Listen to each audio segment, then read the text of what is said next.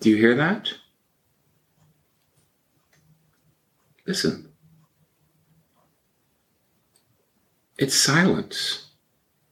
When's the last time you've had silence in your life? We're always so busy, so filled with noise.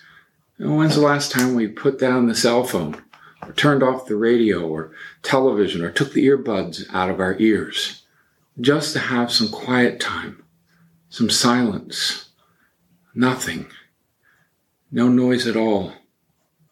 We seek these moments of silence in our life all the time. I think of our foundress, Elizabeth Ann Seton, and saints like her who are deprived of all the technology that we have today in our world. Their only focus was to listen to the voice of God, to follow his will for them, to complete that will, and to pray. We're all called to pray.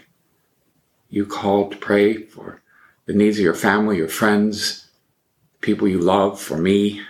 I called to pray for you. It reminds me of a story of a famous priest who one time had a moment or two. So he went to his chapel and sat there and prayed for the people just as he was called to do. And one of the parishioners came up and tapped him on the shoulder and said, "Father, I'm so glad to see that you're not doing anything. I have a problem I want to talk about." Prayer and silence. How important they are to all of us. Silence is a skill. It has to be cultivated in all of us.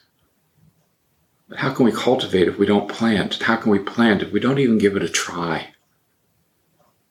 So let's try this week to find some space, some time to be quiet, to listen for God.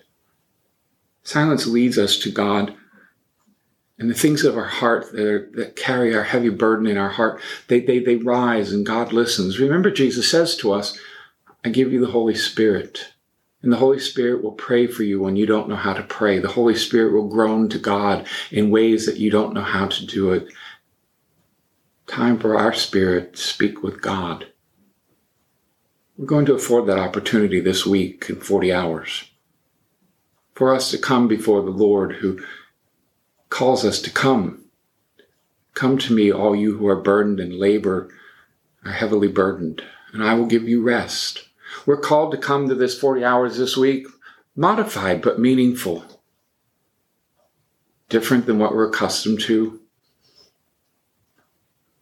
But a moment for us to really spend with God, to listen to his plan for us, to lay our burdens at his feet, to pray for our brothers and sisters who are ill, our brothers and sisters who are struggling, for us, for ourselves. Silence,